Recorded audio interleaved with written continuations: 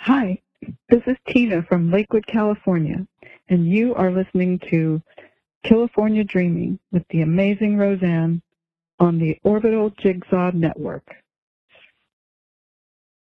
This episode of California Dreaming is brought to you by Blueberry. Creating a podcast is not that simple. It's more than just recording yourself and uploading it. To really get your show to be everything you want it to be, you're going to need a little more than that.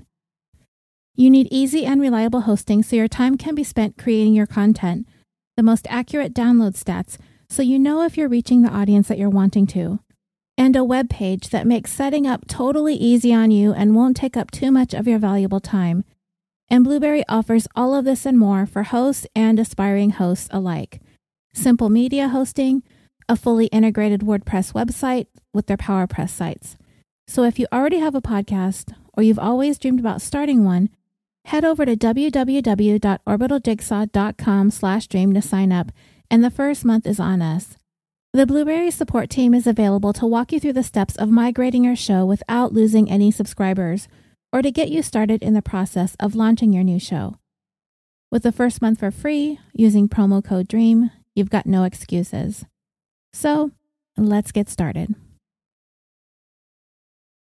As always, I would like to take the time to thank every one of you who continue to support California Dreaming on social media by following us on Facebook, Instagram, and Twitter, as well as for those who have left reviews for the show on Apple Podcasts or whichever platforms you listen to the show on, by spreading the word about California Dreaming in listening groups, and of course, for supporting us on Patreon as well. There are currently more than a dozen exclusive bonuses on Patreon, and for as little as $1 a month, you can gain access to all of those episodes as well. The most recent Patreon exclusive is now available, The Tale of a Million Years Ago, where we discuss the murder of newlywed Sherry Rasmussen and the mess that is her killer, disgraced former LAPD detective Stephanie Lazarus.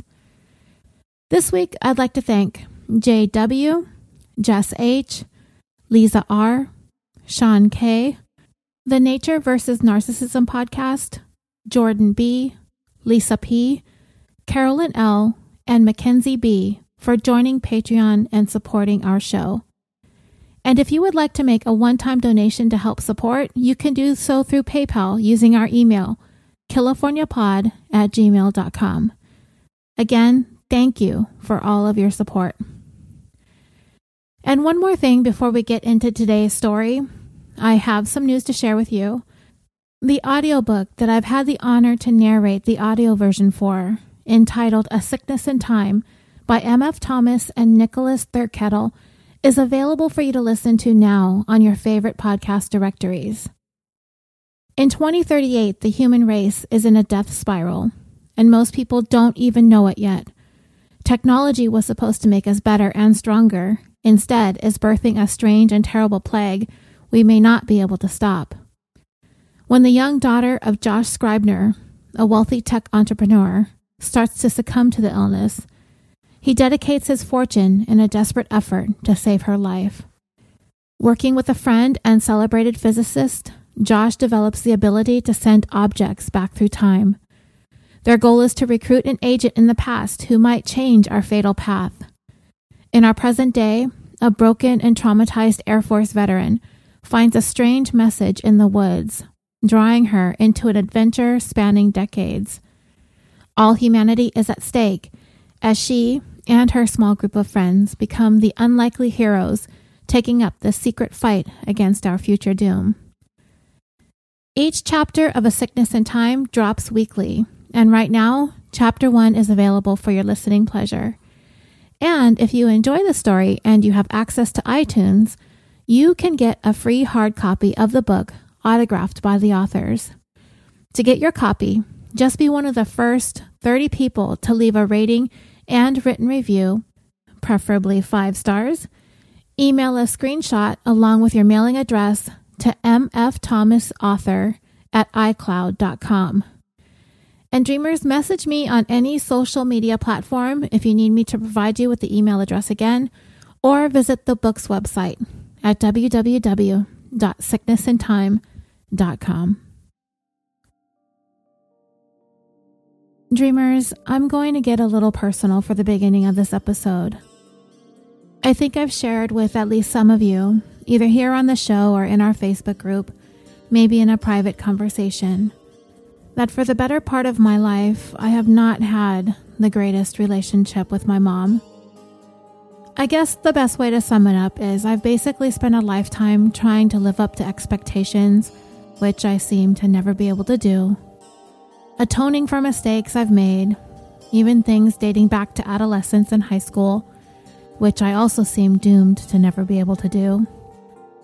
To please someone who really seems to rather not be pleased, preferring to languish in a perpetual state of contempt and bitterness, and to bend over backwards, inconveniencing everyone else in my life, mainly my daughter and my husband, to be at her beck and call any time, day or night. Otherwise, I'd never hear the end of how I treat my mother like the pond scum of my personal priority list. And if you think I'm kidding, well, all I can say is I wish I was. It used to feel like a very lonely, boxed-in place where the population of people who had troubled relationships with their mothers consisted of me and me alone. But the more I opened up about it to some of you listening or others who have interacted with me on social media, the more I realize it's actually a place more crowded than I initially thought. Which doesn't sound great, but for me, it was somewhat of a relief to know that I'm not alone in how I feel about my relationship with my mom. Mother's Day on social media is, I don't know what it is. When I scroll through and see all the wonderful posts people make for their moms and about their moms, I'm over here with my phone, crickets chirping. I go through and I like everyone else's posts and move on. Well, last month, it had been about 8 months or so since I even so much as breathed a single word to my mom. I hadn't spoken to her. I just couldn't do it anymore. But there came a time about 3 or so weeks ago that I needed to break the silence. Those 8 months were some of the freest months I'd felt in decades, to not be bound by this unspoken obligation to wait on my mom hand and foot, simply because of biology. My phone used to ring 3 or 4 times a day for demands to run this errand or pick up this prescription, or drive me here, or fix my cable box, or to yell at me about something that happened 20 years ago. Every time her name appeared on an incoming call, I'd stare at it, and I'd rack my brain for what it is I could have possibly done wrong now. And my anxiety would just take over, and it wouldn't allow me to slide to answer.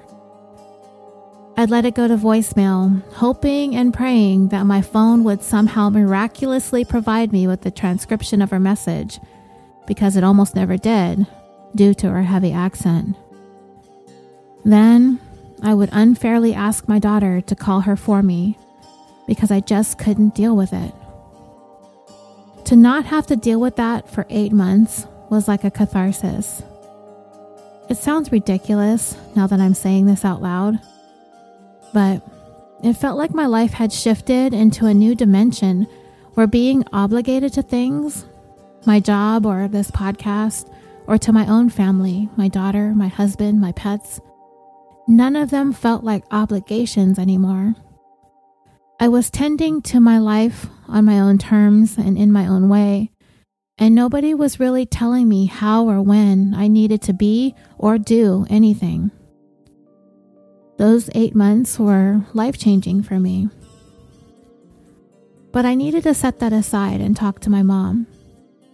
I was going through some changes in my life with my family, and I also knew that her brother, my uncle, had been hospitalized for a couple of weeks by that time, and it was becoming more and more apparent that she was going to need some support.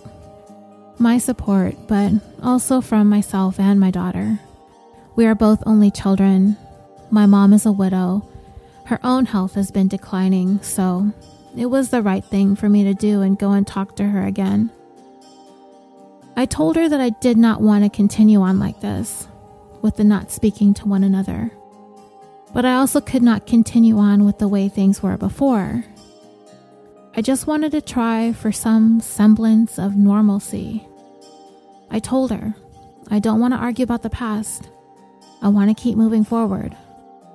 I don't want to continue being treated and talked to and yelled at and criticized like a child. I don't want my role as mother to my own daughter to be undermined by her berating and criticizing her for the choices she makes in her life and my support of her choices.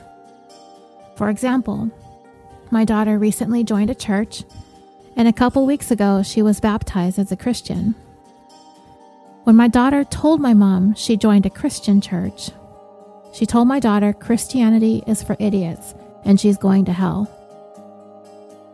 Fortunately, my daughter has a deep understanding of my mother's ways and is able to let those types of statements roll off her back. As for me, and many of you know me really well, I'm sensitive, and I am more sensitive to my mom's disparagements and condemnations. So I wouldn't have even told my mom in the first place that I had joined a church. Dreamers, I didn't even tell her when I got married. And if it wasn't for the fact that I would have had to have eventually shown up with this random baby, I wouldn't have even told her that I was pregnant. But, obviously, I would have had to say something eventually. Anyway, when I finally broke the silence, she became very distraught over my uncle's failing health, as he'd been given quite a grim prognosis. She told me everything she knew about the condition he was in, and later on that same day that we had started talking again, my daughter and I ended up taking her down to the hospital to talk to the doctor because there were some decisions that needed to be made. My uncle had never gotten married, nor did he have any children, and my mother, being the eldest of the siblings, was put in charge of his affairs. The doctor at the hospital treating him was Korean and my mom is Vietnamese, and despite the fact that we were all speaking English, I still had to do the best I could to translate what the doctor was saying into words that my mom could understand. I went home that night, and I kind of felt a little bit better as a daughter that I wasn't not talking to my mom anymore. And the very next morning, she picked a fight with me. I did what I could to just suck it up and tell myself that she's not going to change, she never has, she never will, and I'm just going to have to figure out a way to cope with this the best that I can that doesn't involve shutting her out of my life completely, which I'm still working on. My uncle died 3 days later. My mom was upset and saddened, and this was the third brother that she had lost. We went to the funeral together, and more than anything else, I was glad I broke the silence in time for this. If my mom and I still weren't talking, I wouldn't have gone. I might have not even known he died. And then a couple more days after that, my mom called me at work to tell me that she fell. Turns out she messed up both of her knees, fractured her shoulder in 2 places, and had a black eye. So I'm back to getting all the daily phone calls. Pick up her pain meds. Go to the grocery store. Something's wrong with my phone. But her name popping up on my incoming calls doesn't shoot pangs of anxiety through every fiber of my being anymore. Sliding to answer is not a problem. When it comes down to it, if I don't step up and act like an adult about this, then all of this is going to come down on my daughter's shoulders, and that simply is not fair to her. Is it any better now? That remains to be seen. It's a work in progress. More on myself than anyone else. So you've probably put 2 and 2 together by now. That today we're going to delve into a story that involves the relationship between mother and daughter. My own personal story that I've shared with you is far from being any kind of happily ever after. Not by any stretch of the imagination.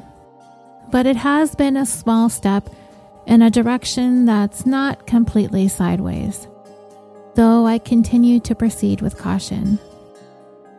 The walls I've built are massive and aren't going to come down quite so easily.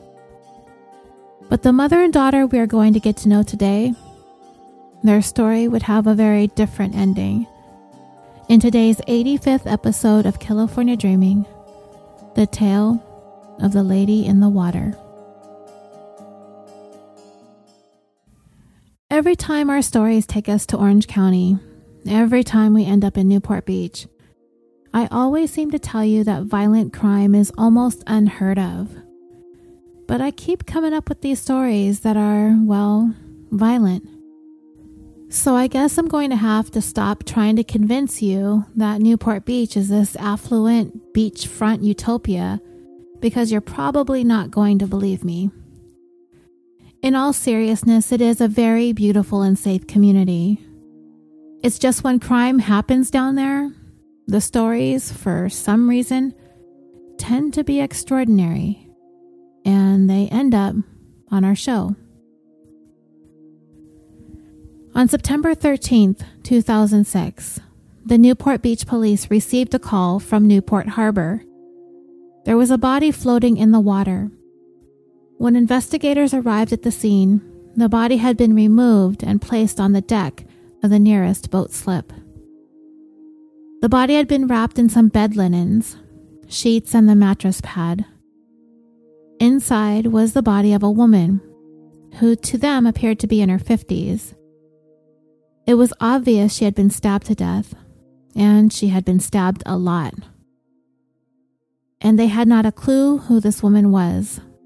So the first order of business would be identifying this woman discovered floating in Newport Harbor.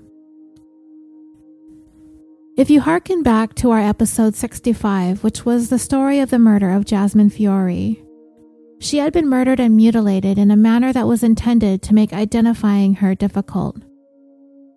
The medical examiner eventually resorted to searching the serial numbers located on Jasmine's breast implants in order to make a positive identification. The same technique had to be done for the lady in the water. Her name was Barbara Ann Mullinex, and at the time of her death, she was 56 years old and a resident of Huntington Beach. She worked part-time as an actress, only in bit roles and extra work, nothing that would have necessarily made her a household name. Barbara had suffered 52 stab wounds. Investigators would describe this as overkill. And this is probably the most disturbing detail of the whole story, so if you're squeamish, you might want to fast forward about 30 seconds right now. 52 was a lot of stabbing. Not only that, one of the weapons used to stab her was still embedded in Barbara, a butter knife, and it pierced straight through her eye and into her brain. It would appear as though this killing was not only personal, it was designed to torture, designed to cause her a great deal of pain and suffering, which means the individual who made Barbara this way was known to her quite well, quite intimately. So that left investigators asking, who would want Barbara Mullinex dead and why? Well, Barbara had once been married to Bruce Mullinex. The couple met sometime back in the 80s, Bruce having been attracted to Barbara's vivaciousness and outgoing personality. In an interview he gave to CBS, of Barbara, he said, "She was very opinionated. She wasn't afraid to tell somebody what she thought. To me, that was attractive. It was different. I kind of liked that. I was taken by her." Though Barbara was almost 10 years older than Bruce, they paid no mind to the age difference. In late 1987, the then 27-year-old Bruce and 36-year-old Barbara tied the knot. It would be the third marriage for Barbara and Bruce's first. Living in Oklahoma City, Oklahoma, it wasn't long before their only child, Rachel, came along. And reflecting back upon her childhood, Rachel would recall a fun, happy, loving home, stating, "I had a lot of fun with my mom. She had a wild and free spirit, fun to be around. I was spoiled. It was like Disneyland. My life was really, really, really good. Rachel described her relationship with Barbara as having been one with a special, unique closeness. According to Rachel, she adored her mom, and her mom adored her. But the marriage between Bruce and Barbara eventually began to slowly come apart at the seams. Barbara had always been a social drinker, and so had Bruce, but as time went on, the alcohol consumption began to increase in quantity and frequency. It took its toll on the marriage. Things started going south, and the downward spiral would eventually hit bottom, the marriage finally ending in divorce after less than 5 years in 2002.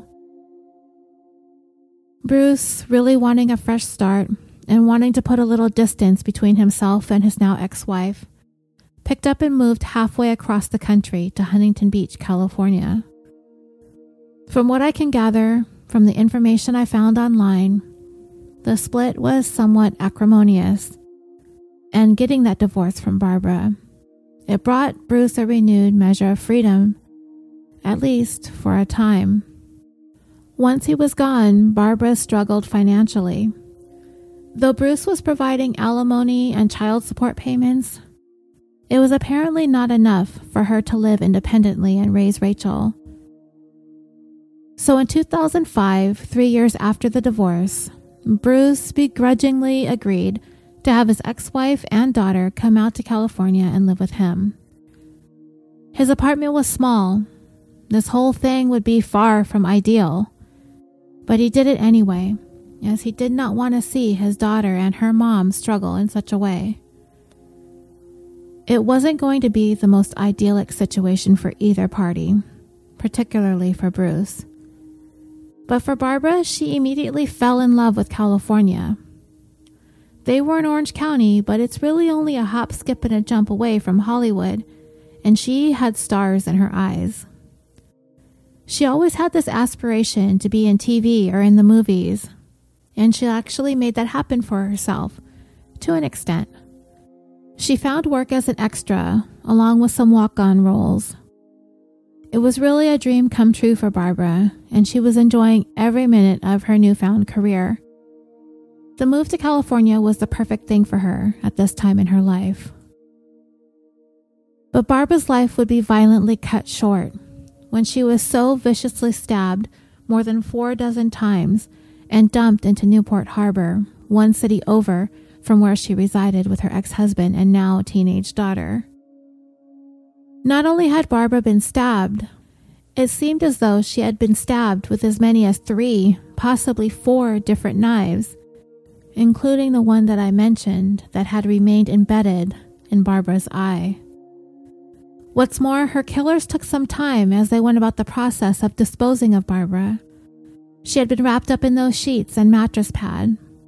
That led investigators to surmise that Barbara was attacked and stabbed while she was asleep, or at the very least, in her bed. From there, she was placed in a cardboard box that had once been the packaging for a television. And this cardboard box had been taped up with duct tape. Of course, the box didn't hold together once it had been tossed into the water, quickly falling apart. Its contents, Barbara's remains, having been expelled, left floating in the harbor until someone made the grim discovery. Well, now that investigators were able to uncover Barbara's identity, that solved one major issue. But they quickly began wondering, why had Barbara Molinex not been reported missing? The next place they needed to go was to the Molinex's apartment. Those sheets had them believing that she was killed on a bed. Could that bed be inside that apartment? They made a beeline over there, knocked on the door. No answer. Nobody home. No matter.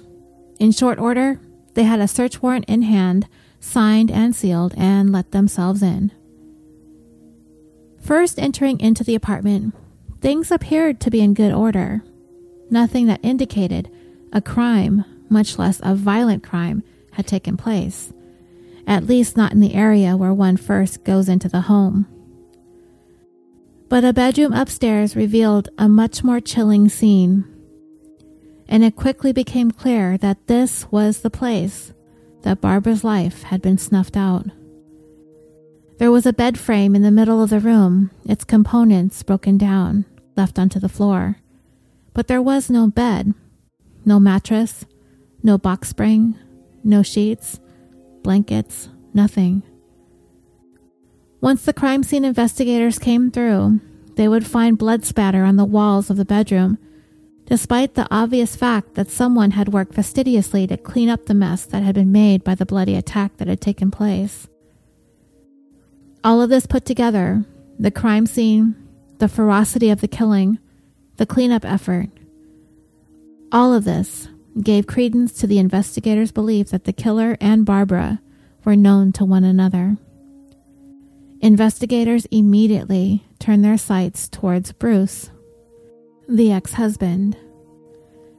He understood the need to look at him first, acknowledging that the ex is typically at the top of the list when it comes to suspects.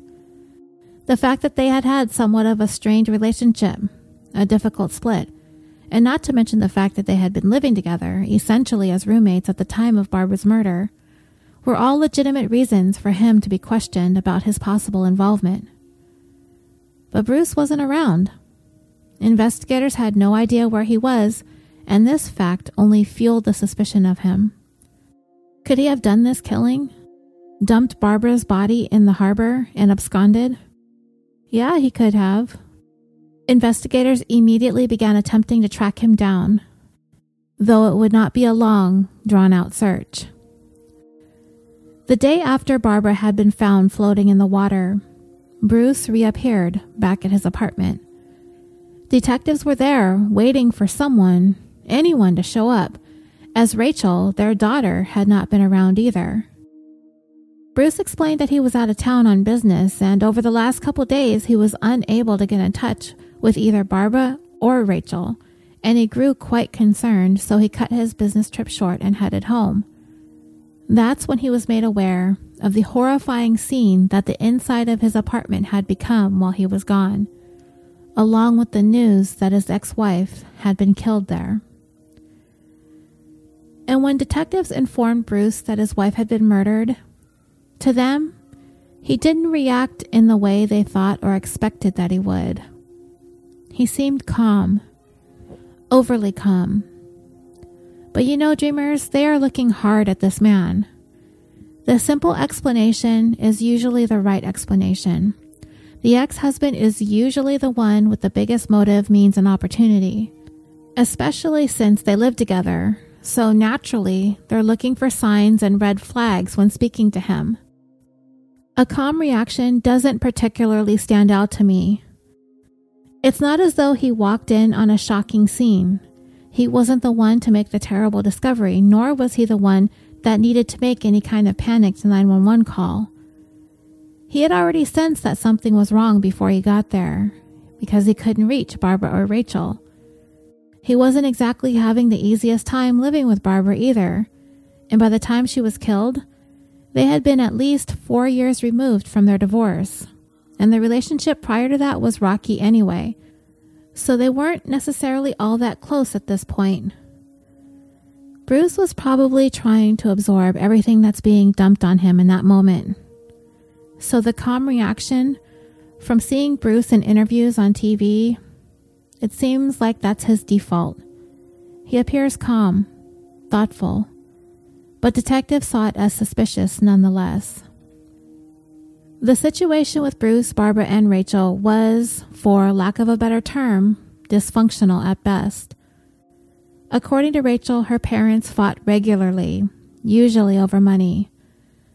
Barbara would tell Rachel that her dad was a big spender and claimed that her mom told her that he was eventually going to have Rachel out walking the streets to earn money in order to earn her keep. If things were so bad, money was so tight, and the relationship between the exes was so volatile, then why in the world would Bruce have agreed to have Barbara and Rachel come to California to live with him? Well, according to Bruce, Rachel pleaded with her dad to let them move there, and he just couldn't turn his daughter down. And as bad as things got between Bruce and Barbara, it seemed that Rachel was dealing with her own set of issues at school when it came to the nature of her home situation, namely both Barbara and Bruce's love-hate relationship, not with each other, but rather with alcohol. Rachel explained in her interview with CBS, "I was known at school as the girl with the alcoholic parents." She claimed both her parents were drunks, but Mom was one of those types that would be described as a mean drunk. And soon Rachel herself, as a teen, began hitting the bottle as well. She would claim it was a way of coping with her parents' contentious relationship, to numb herself, to escape. Eventually, she began cutting herself as well. And at least one of her friends, Kelsey Douglas, would confirm Rachel's home life was intense. But in spite of that, Rachel did everything that she could to win her mother's affections, telling CBS she tried really hard to please her mom, and when she couldn't, she just cried. It just really made her upset. I never heard her say anything bad about her mom. She loved her mom. She really did. What was Kelsey's opinion of Barbara? Though never physically abusive, the way she knew Barbara to have treated Rachel, to her, it amounted to emotional and mental abuse. But to Rachel, she understood why her mom behaved the way that she did. She knew her mother had a tumultuous upbringing and early life. Barbara, at the age of 15, had been sexually assaulted, which I don't have to tell any of you can be devastating, overwhelming, enduring, and permanently scarring. Rachel knew and understood this, so she really wouldn't blame her mom for acting the way she had been towards her. And when Rachel was the same age as her mother when she was assaulted, Rachel came with the news that she was, in fact, pregnant. She eventually went on to terminate the pregnancy, but considering what Barbara herself had gone through in her teen years, she was understanding when Rachel was going through this. She wasn't angry. She stood by her daughter, supported her, loved her. But according to pretty much everyone who knew Barbara, she had a very short fuse and a raging temper. Having been made aware of this detail of Barbara's personality, detectives pondered the possibility that Barbara's drinking caused the tension in the home to boil over, and Bruce had just simply had enough. He lost it, and he stabbed his ex-wife. Well, that theory, as it would turn out, wasn't going to hold any water for very long. Remember, Bruce had told detectives that when he arrived home, he had been out of town on a business trip during the time the murder had taken place. And his alibi, his whereabouts, were easily confirmed. He was not in Huntington Beach when Barbara was killed. He was a few hundred miles north in Central California. With that, detectives had to begin to look elsewhere. So, if not Bruce, then who? The more investigators learned about the goings-on within the confines of the Molinex home, they soon came to discover that Rachel had recently become involved in a relatively new love interest, a young man named Ian Allen. He was 21 years old at the time he became involved with Rachel. She was only 17, and she was madly in love with him. And before long, all of Rachel's time, energy, and attention was directed towards Ian and only Ian, leaving Barbara feeling abandoned, lonely, and unimportant to Rachel. Her daughter was 100% all about her boyfriend, leaving everything else in the dust, Mom included. Scrambling to figure out what to do out of fear of being not only without a husband, but now her daughter was slipping away from her as well, Barbara began trying to rein Rachel back in. In other words, she tried to start being more of a disciplinarian in order to maintain some measure of control over Rachel.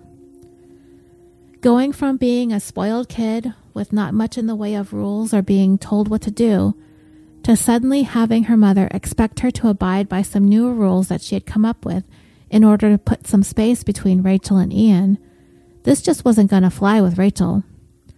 Problems began to manifest between mother and daughter. Big problems. When Ian first began coming around, Barbara seemed to take kindly to the new young man in her daughter's life. He would come over and help out with some of the household duties as a sort of a way to be able to be around the home, to hang out in a way that Barbara would be okay with.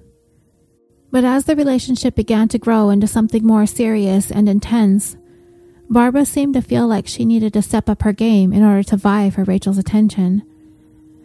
But only to a point. It became more of a matter of attempting to put some parental controls on the young couple. Once Barbara sunk her teeth into their relationship, she hung on like a rabid animal. And if you recall me telling you about Barbara's quick and sharp temper and her penetrating manner in dealing with things, Ian began to see a different side of Barbara. The side of her with the mean streak that usually reared its ugly head while in the throes of a drunken binge. But Barbara didn't need to be plied with alcohol in order to unleash the intimidation. And she definitely intimidated the young man. But not enough to keep Ian away, as before long, the young couple became engaged. But with her mother looming, attempting to lord over her relationship with Ian, Rachel wanted to ensure that her mother would not do something drastic in order to drive them apart. At the heart of this was the age difference between Ian and Rachel. He being 21, her being only 17.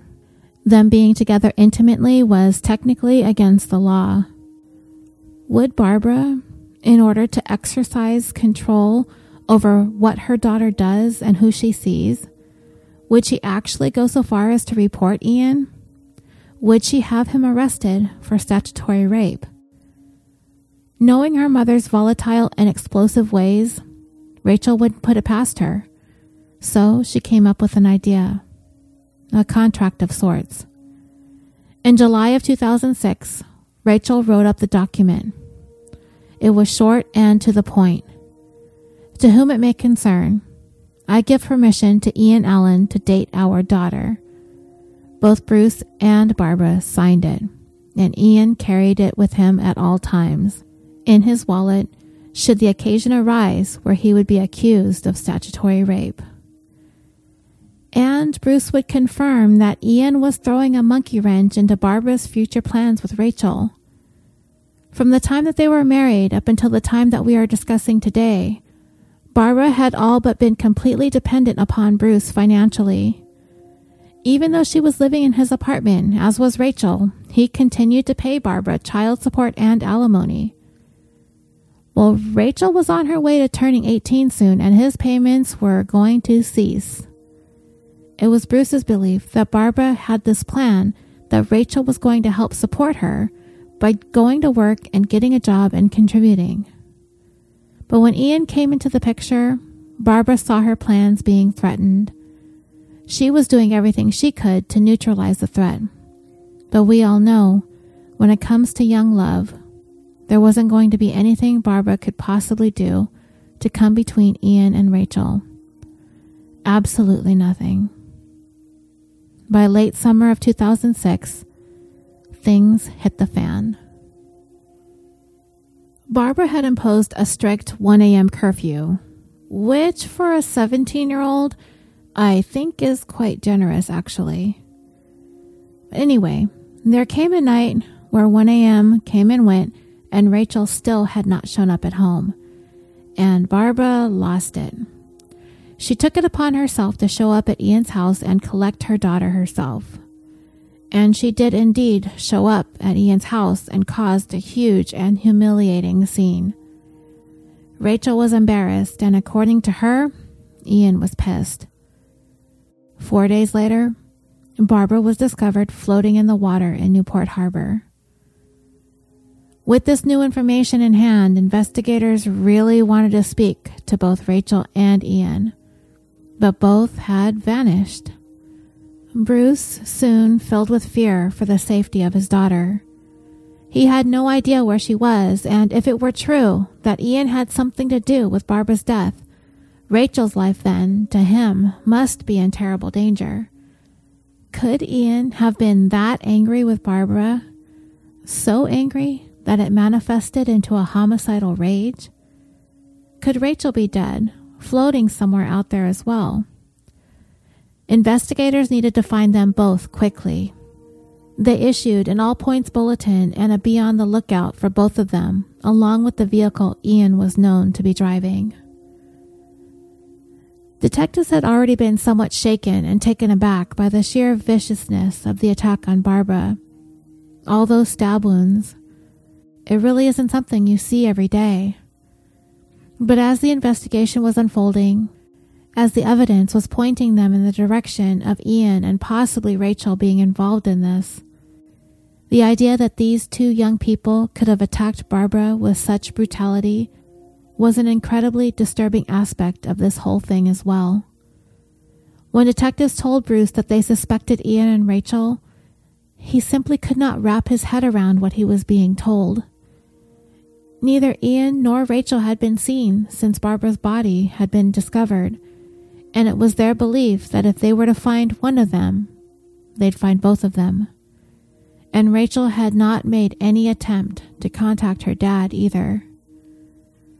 A search warrant was executed at the home where Ian resided. A look into his computer activity revealed that several hours after the time that they believed Barbara had been stabbed to death, a search for directions had been made, and those directions had been sent to the printer. Someone was looking to head to Tampa, Florida. Fortunately, neither Ian nor Rachel are professionals at anything they are trying to do here.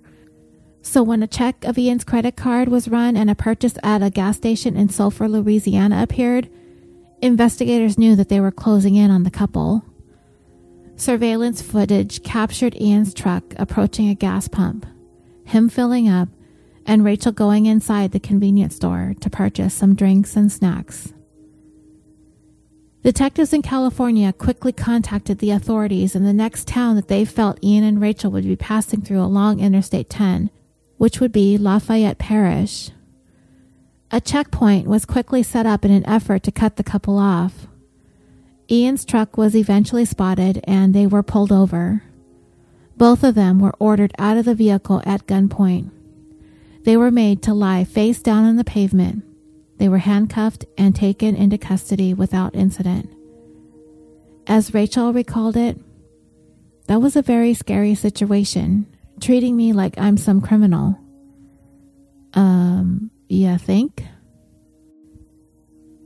Within 2 days, Orange County detectives were in Louisiana. Ian and Rachel had some splaining to do. In Rachel's interrogation, she was told that she was under arrest for the murder of her mother. But Rachel was prepared with the story at the ready, and she played her hand. "Do you know that I was kidnapped? Do you know that?" She went on to deny having anything to do with her mother's killing, and the fact that she was being charged as such was shocking and ludicrous. Ian was the one who did it, according to Rachel. She was just another victim of his, not a co-conspirator, as they were attempting to claim. She went on, "I was asleep. It was the middle of the night. I heard my mom scream my name. I ran into her room and I saw Ian standing there on top of her, stabbing her. I tried to push him off and he pushed me off and knocked me out." Rachel claimed to have sustained a head injury serious enough for her to have lost consciousness.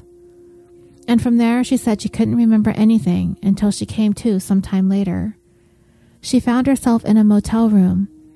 Ian had kidnapped her. He tied her up, gagged her, and brought her to this motel. Police contacted the motel that Rachel claimed Ian brought her to, but there was no record of either one of them checking in there. And when Rachel was examined by a physician, no such head wound was apparent, nor were there any other injuries anywhere on her body that indicated that she had been in any kind of physical altercation, nor were there any injuries that showed that she had been bound. Investigators were quick to call BS on Rachel's kidnapping story. Though that was her story and she was sticking to it. When it came to her mother's murder, she could only stand by, powerless to stop Ian from plunging his knife into her mother over and over. Horrified at what she had just witnessed, she was next forced to be an unwilling participant in the cleanup, the cover-up, and the disposal. Ian also came up with the idea of taking and getting rid of her mother's clothing and other personal belongings to make it look as though Barbara packed up and went somewhere on her own. Did she pack her mattress too? Because that would be kind of a weird and awkward and difficult thing to take with you on a trip. To complicate matters even more, Barbara Mullinex lived her life in such a way where if she were to randomly go missing, nobody would actually really take notice, at least not immediately. She didn't seem to have much in the way of a steady social life where she'd be missed by her girlfriends. She didn't have a steady job to report to, so alarms wouldn't be raised that way either, nor did she interact with the neighbors with any type of regularity. With Bruce out of town and her daughter, that situation. Knowing all of this, then perhaps Barbara not having been reported missing isn't all that surprising after all. And once investigators got one look at Rachel in the surveillance footage at that gas station in Louisiana, it was clear to them that she was in no way being held against her will or under any kind of duress. As Ian had gone inside too to use the ATM, Rachel was there perusing the aisles of the store, totally and completely on her own free will. And when she is seen going back towards where Ian was standing, she did so in a very tender, affectionate way. She was told they saw her in this video, and they took her to task about it. If she was so afraid for her life, being held against her will, how is it she appeared to be so calm and so much at ease? Why did she not surreptitiously seek out help from the gas station attendant or try to quietly pass a note on to someone that she needed help? Her answer? Nobody knows what they're going to do in this situation. Nobody. And I was scared. I didn't know what he was going to do next. Again, investigators called BS. They are not buying the story Rachel was spinning that this was her attempt to placate Ian, to try to keep him from losing his temper, to keep him calm. To further bolster her story, she claimed that Ian was able to keep her under control by using a gun that he had brought with him from his house. He used it to threaten her life, and she had no choice but to comply. But investigators again discovered evidence to completely contradict that statement. When the gun was eventually sent to the lab for forensic examination, the majority of the DNA swabbed from the surface of the weapon belonged to none other than Rachel Mullinex.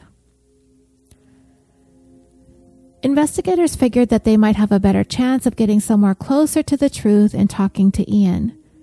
But when they spoke to him, he actually corroborated the story that Rachel had told, going so far as to admit that he was solely responsible for Barbara's murder, telling detectives in his initial interview, "I was going there to threaten her, to scare her, and it got out of control very quickly. I held the knife right to her throat and she started screaming, 'Rachel, Rachel, help me. He's trying to kill me.'" And this naturally led to the next line of questioning. Why? What reasons would Ian give for wanting Barbara dead? Well, he never really would say, but investigators came to the conclusion based on the information they uncovered that it was all done at the behest of Rachel. She was telling him bits and pieces of what was going on with Barbara, what she was going through. Some of it included morsels of truth. Some of it were flat-out lies. After that visit Barbara had made the night Rachel failed to come home by curfew, the manner in which her mother conducted herself, having caused a scene at his home, that gave Rachel everything she needed to convince Ian that her mom was hell-bent on making his life and his family's life a nightmare. And he pretty much told the same story that Rachel told. In essence, he was taking this bullet for Rachel in order to protect her, telling the detectives she didn't need to be locked up or anything. I made her come with me, so if I can get her back home to her dad, where she belongs. But detectives and now the prosecutor who had been assigned to the case saw Rachel for exactly what she was. A manipulative woman who used Ian Allen, and now that she found herself in hot water over the murder of her mother, he was essentially useless to her, and she had not a problem throwing him under the bus because she simply had no use for him anymore. He did what she had manipulated him into doing, which was helping her rid her life of her mother, and now she was going to throw him to the wolves in order to save her own skin, because to Rachel, people, even people who loved and cared about her like her own mother, people like Ian, everyone is disposable as far as she's concerned, and they become disposable when they are no longer of use to her. As far as the prosecutor assigned to the case was concerned, she believed Rachel Mullinex to be one of the most manipulative sociopaths she had ever seen in her career prosecuting criminal defendants. And not only does she believe Rachel had a hands-on participation in the killing of her mother, it was an attack that she took the time to plan and set in motion, an accusation that Rachel would vehemently deny. Even though she had been caught lying about being kidnapped, this, Rachel insisted, was the truth. She had not a hand in Barbara's death. Why should she be believed? Well, according to Rachel, really look and evaluate the evidence. They have no proof that I killed my mom because I didn't. One look at Rachel, it may not be that easy to believe that the seemingly sweet, soft-spoken teenager conspired with her boyfriend to kill her mother, the woman that Rachel would describe as a vital, central figure in her life. Would a jury believe this? Hard to say. But Rachel would have the chance to plead her case, as both she and Ian were headed to trial, albeit separately, for the murder of Barbara Mullinex. By 2008, trials for both Ian and Rachel were looming, and Rachel continued to push the narrative that she was under the complete control of her then boyfriend, stating, "Ian was the biggest mistake of my life. He was abusive. It was like I was property, and somebody was hurting his property or threatening to take his property away. It just was not going to happen." With the complete and unwavering support of her father, Bruce, behind her, Rachel would face trial first. What would the jury see before them? At that point, Rachel was still only 19. Was she this sadistic killer who helped take a knife to her own mother 52 times? Or was she the abused and ill-treated property of Ian Allen, who was helpless to stop him from stabbing her mother, forced to go along with him on the cover-up and disposal? The prosecutor painted a very unflattering portrait of the pretty teenager who sat across her from the defendant's table. Rachel Mullinex is an active participant in her mother's murder. She is no typical 17-year-old. This one is 17, going on 42. And Rachel's attorney, for his part, at first, he took on the case with the hopes that Rachel was innocent of all the allegations against her. But the more information that came out about the case against his client, the more he realized that he had a problem on his hands. At the very least, he knew that she was guilty of being an accessory to murder after the fact. The evidence of that was clear and concise. There would be no arguing his way out of that one. As for the actual murder itself, he would argue that was committed by Ian Allen and Ian Allen alone. But the fact that the jury would come to know and understand that Rachel participated after the fact, that was going to be a devastating blow to the case that he would make for Rachel's innocence. He was going to have to stand before these jurors, face them, and try to explain how it was that his client helped her mother's killer clean up, conceal, and destroy evidence, and dispose of Barbara in the manner in which they did, by unceremoniously dumping her into Newport Harbor. The prosecutor had to come out swinging. The crime scene cleanup was extensive and took a really long time, especially getting rid of that mattress that they killed Barbara on. The thing had to have been completely saturated in blood, and they had to get that out of the apartment. And they took it to a location not far from the apartment itself, along with the box spring, and set it ablaze. What was left of the mattress and box spring was recovered shortly after the investigation into the case had begun. This was a task that required the concerted efforts of 2 individuals. They had a huge mess on their hands, and they worked together to clean up and cover up. And how is it the prosecution knows that it was Rachel who was a willing participant in the cover-up effort? Well, found on a nightstand in Barbara's room was a sponge. The sponge was yellow, and it clearly had blood on it. It had been used to wipe up some of the mess made by the killing. Of course, the sponge held the DNA of the victim, but it also contained the DNA of one other person, a person who used the sponge to sop up the victim's blood. It was the DNA of the victim's own daughter, Rachel Mullinex. Those were the only 2 profiles recovered from the sponge, mother and daughter. But the one hurdle the prosecution had was that they really didn't have any definitive pieces of evidence that tied Rachel to the actual killing itself, any part of it, as a matter of fact. They had no clear-cut evidence that she helped plan the killing, setting the plan in motion, and physically taking part in the stabbing of Barbara. So is it possible that Rachel is to be believed? That the planning and execution of this murder was carried out by Ian Allen alone? Detectives and the prosecutors would say no.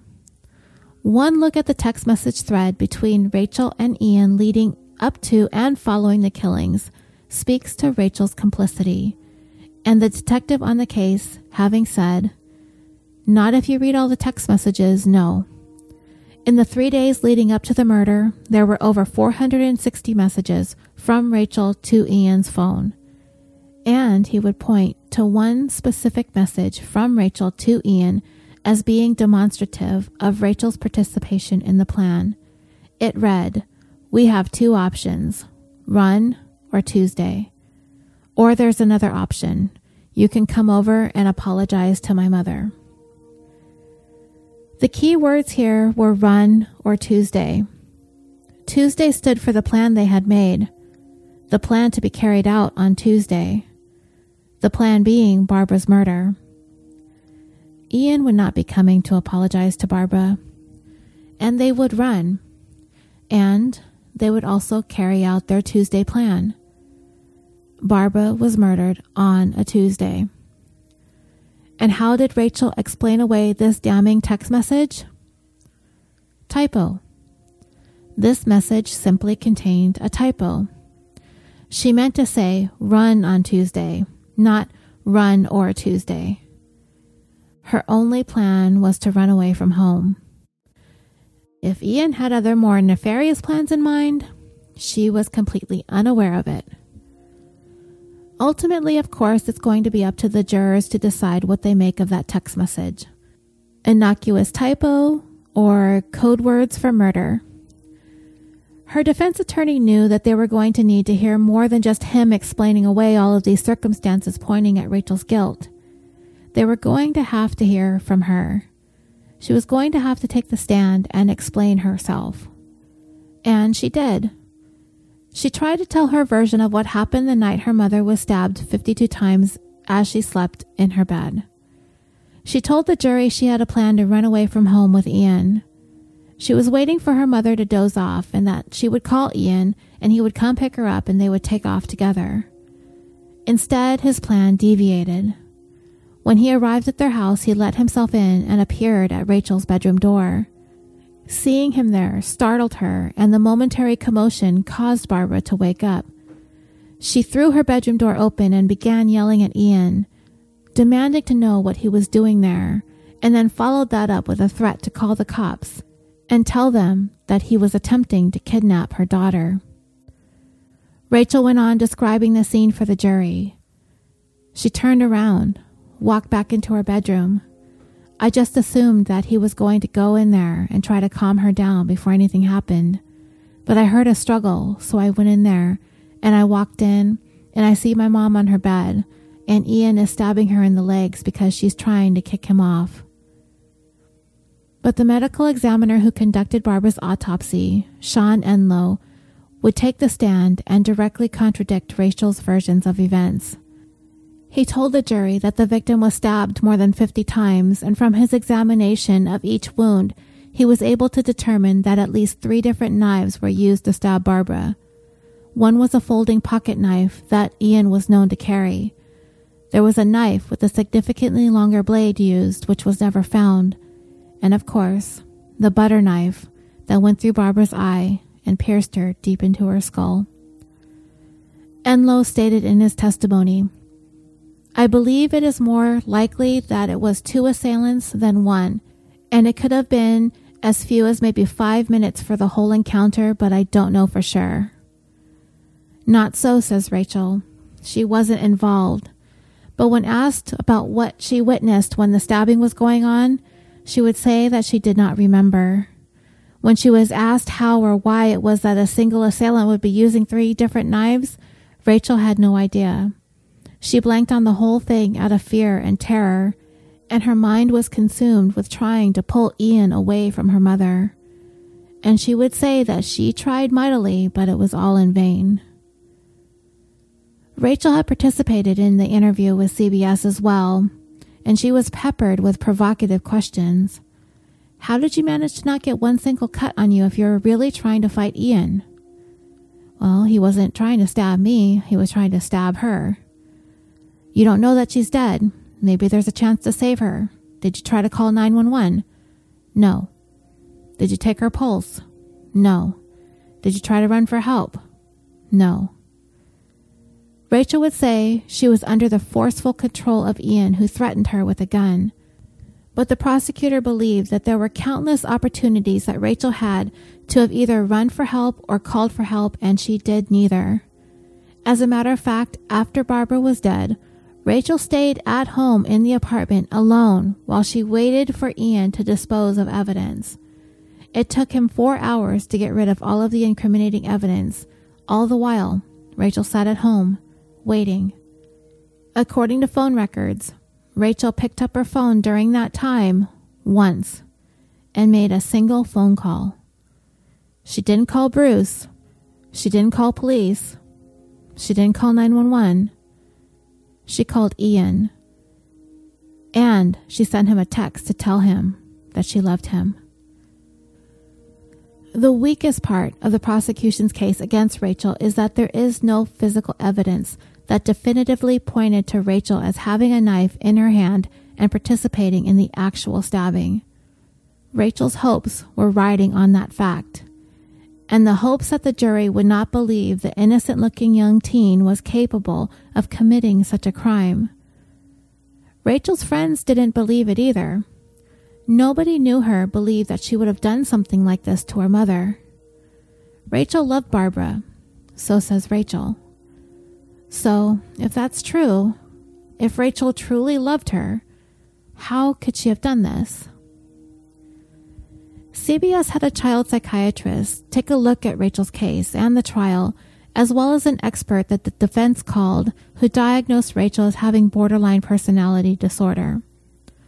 The psychiatrist absolutely believed that Rachel loved her mom, and when she says it, it's true, and it's heartfelt. But on the flip side of that, Rachel also carries with her a tremendous amount of hate for her mother as well, especially when Barbara would do things that exasperated Rachel.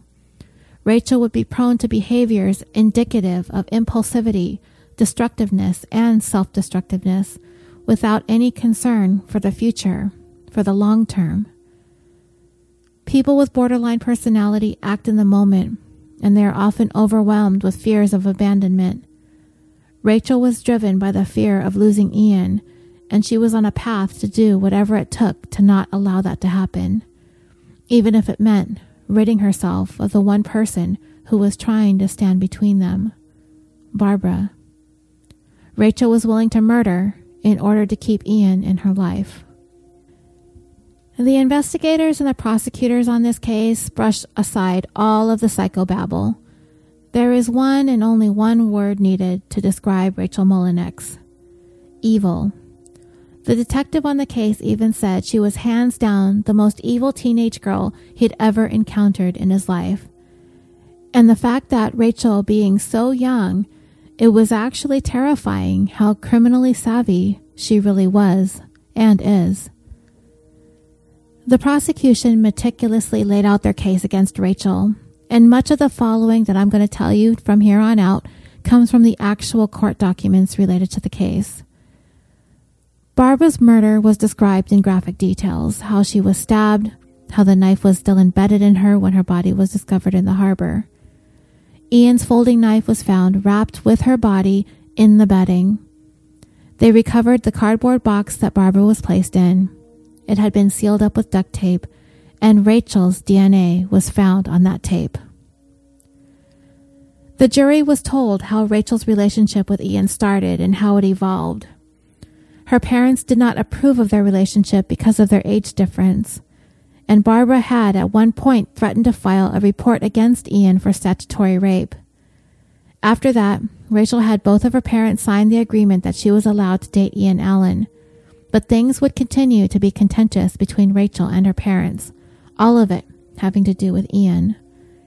Neighbors had reported on at least one occasion that Rachel and her mother were witnessed arguing in the parking lot of their complex over Rachel trying to leave with Ian. Rachel's dad, Bruce, testified that most of the fighting between Rachel and Barbara was over Ian.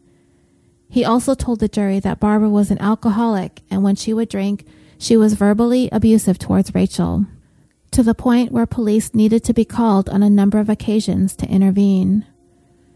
A neighbor from back when Rachel and Barbara lived in Oklahoma testified that they had contacted police in 2002 because Rachel had come pounding on their door telling them that her mother had attacked her, and they had seen a bite mark on Rachel's back. As these neighbors were speaking with Rachel, her mother showed up soon afterwards, and she was clearly drunk and angry.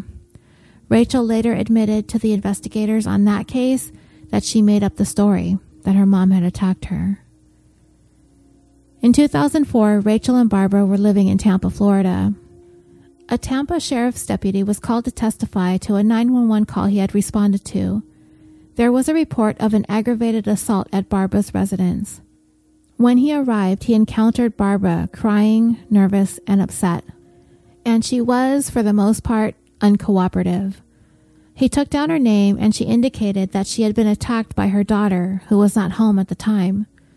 Barbara provided him with her cell phone number, and he called her, and she told him, yeah, they fought, and she left. That was it. And she proceeded to hang up on the deputy and refused to answer his follow-up calls. The deputy did file his report with the county prosecutor, but charges were never levied against Rachel. The jury was told about the incident where Rachel had failed to meet her 1 a.m. curfew, and Barbara responded by showing up at Ian's house. Barbara woke up Ian's mom and harangued Rachel in front of her and Ian, accusing Rachel of being on drugs before making her go home with her. It was at this point Rachel was forbidden to see Ian anymore. This was 4 days before the discovery of Barbara's body. Entries from Rachel's diary referring to the incident that night at Ian's house were presented in court. She wrote, "We woke up at 1:20 at his house and rushed out the door. And when we opened the door, my mom was standing there. I was humiliated. I wanted to die right there. Before this happened, like a week or so ago, my mom showed up at his job and got him fired. I wish she could just let me be happy." On September 10th, 3 days before Barbara's body was found, Rachel wrote, "She's f***ing crazy. She threatens me every day, all over Ian. Either she's threatening to do something to me or him, and it's constant. I have HPV, stage 1, which is a common STD amongst teens and 20-somethings, though now there's a vaccine for it. She's saying she is going to Ian's mom to tell her about it. What bullshit. She has no right. This should be my decision to tell someone that, not hers. She's such a bitch. One day she will threaten the wrong person and they will beat the ever-living shit out of her. In another entry, Rachel wrote, Life and death. Life, death. What does it mean? Some people get great lives, and some people, well, do you know what the kids with bad homes do? They cut, do drugs, commit murder, burn themselves, cause harm to others. They say turn to God. Give me a break. God does not control life, and He does not control death. So try to survive in this horrible world, life and death. On the 8th of September, Ian requested 2 days off of work, the 12th and the 13th. That would be the following Monday and Tuesday. He told his boss that he needed to help either his girlfriend or her mom, that one of them was moving and he was going to help, but the boss couldn't quite recall which one Ian said he was going to help. On the 11th of September, Ian attempted to call a friend of his, Ryan Wofford. They did not get in touch with one another until the following day, Monday the 12th. He told Ryan that he was going to a party at his boss's house, and he wanted to know if he could give him and Rachel a ride home sometime between 2 a.m. and 5 a.m. on the following morning, Tuesday the 13th, because he and Rachel planned to drink and would not be able to drive. His friend told him that he couldn't do it, but Ian persisted and offered up gas money. Ryan finally relented. On Tuesday, September 13th, sometime between 3 and 3:30 a.m., Ian called Ryan a number of times to see where he was at. Ian directed him to a street corner in the city of Corona del Mar. When Ryan arrived at that intersection, both Ian and Rachel were waiting for him. He found it odd that neither of them appeared to have spent the evening drinking, and what's more, for the entire ride home, Ian repeatedly instructed Ryan to slow down, that there's lots of cops around, and they didn't want to get pulled over. He dropped both of them off at Rachel's apartment. Barbara's Volvo was later discovered parked just a couple of blocks away from where Ryan had picked Ian and Rachel up in Corona del Mar.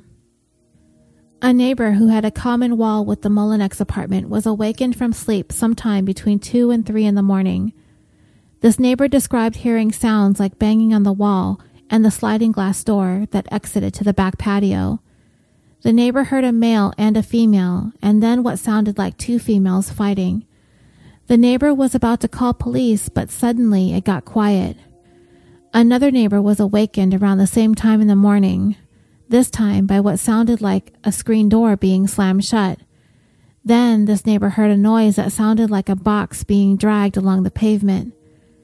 He next saw 2 individuals near Barbara's Volvo, and he knew one of those individuals to be Rachel. The other, he did not know who it was. He witnessed one of them close the back door of the Volvo, as it was a station wagon, and they got into the car and drove off. Then at approximately 7 in the morning, the same neighbor witnessed Ian leave the apartment complex with several trash bags in the bed of his truck.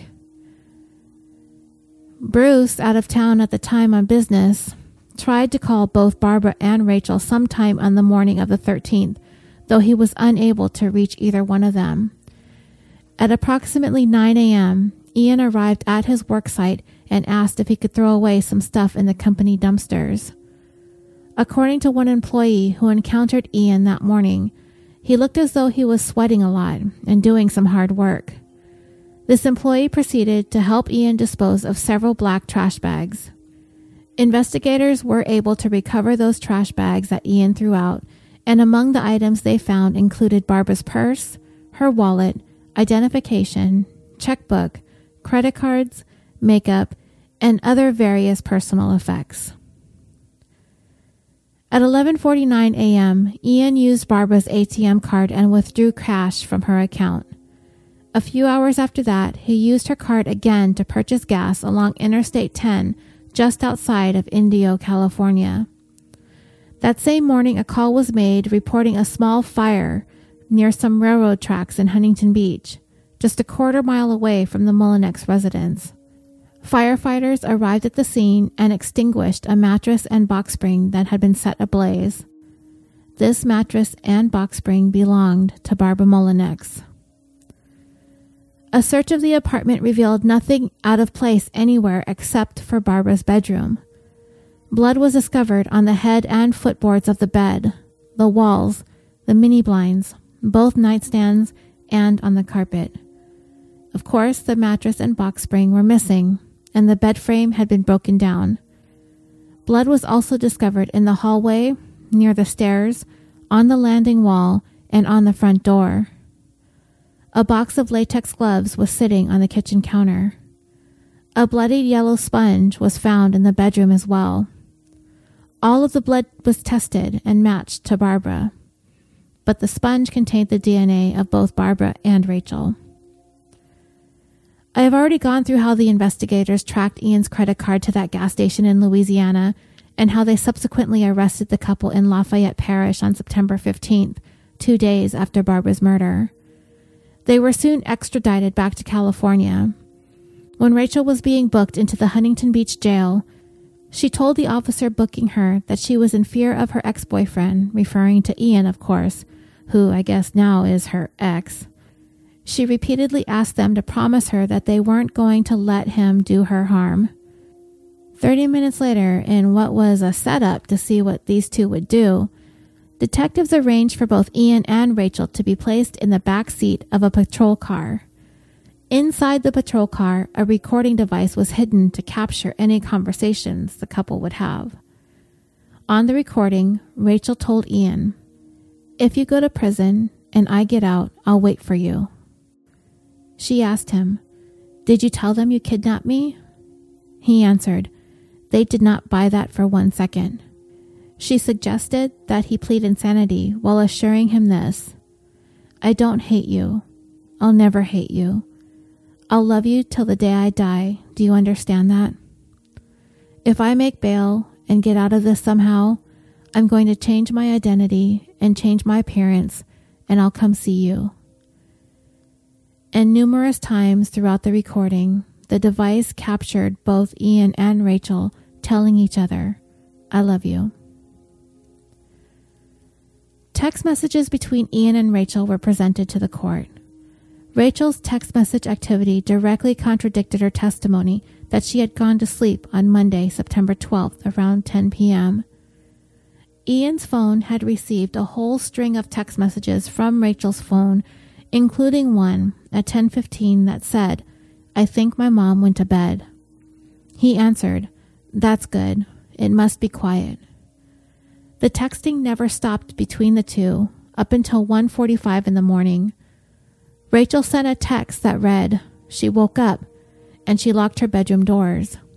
Ian, I don't care what I have to do in order to be with you.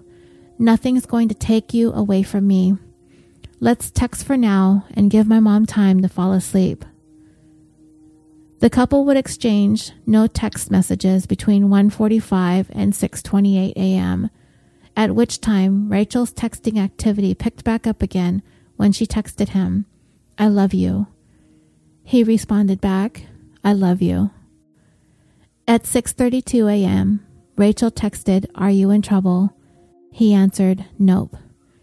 And it was at this point that I believe that Ian was back at his house, printing up that map to Tampa, Florida, and possibly getting the gun from his house to take with them. Rachel's jury deliberated for 3 days before returning with a verdict of guilty of first-degree murder. 3 months later, she was sentenced to 25 years to life in prison. She will be eligible for parole in 2030 when she is 41 years old. To this day, Rachel would continue to insist the only thing that she is guilty of is dating the wrong guy. "I didn't do it. I know I didn't do it. My mom knows I didn't do it."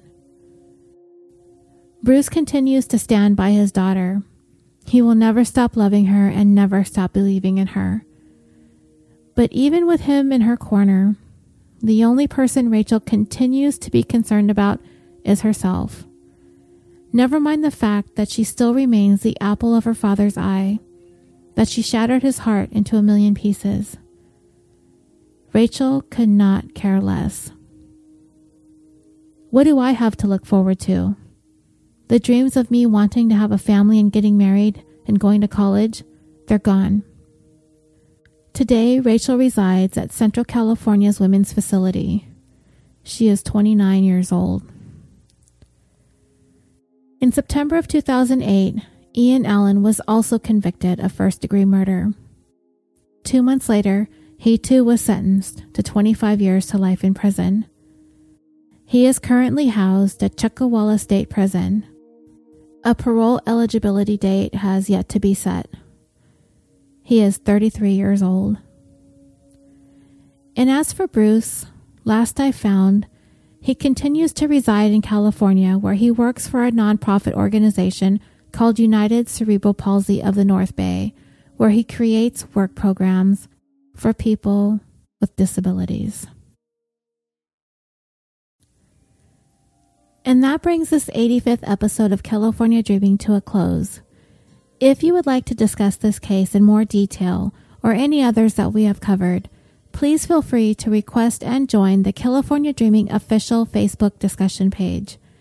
There we have cultivated an amazing community of listeners and true crime fans who share their thoughts and opinions on all of our cases that we cover, as well as other true crime stories, current events, TV shows, documentaries, books, whatever you would like to share. Please come and join us.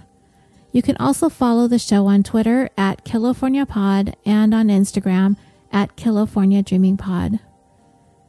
And California Dreaming is proudly brought to you by the Orbital Jigsaw Network. We are a podcast production company that is located in Los Angeles, California, with a mission to create some of the best podcasts to listen to consistently improve upon our roster of shows, to develop new content that appeals to people all over the world, and to provide a thriving community for listeners and podcasters alike. And I am so proud to be a part of this amazing group of shows and hosts. So please visit us at www.orbitaljigsaw.com. You can also find links to all of our shows, our merchandise store, our blog, or if you just want to email us and let us know what you think, that's www.orbitaljigsaw.com. Don't forget to subscribe to A Sickness in Time on your favorite podcast directory. And also, if you're into creepy stories, then take a listen to the most recent episode of Rev 96, a podcast hosted by Justin Rimmel.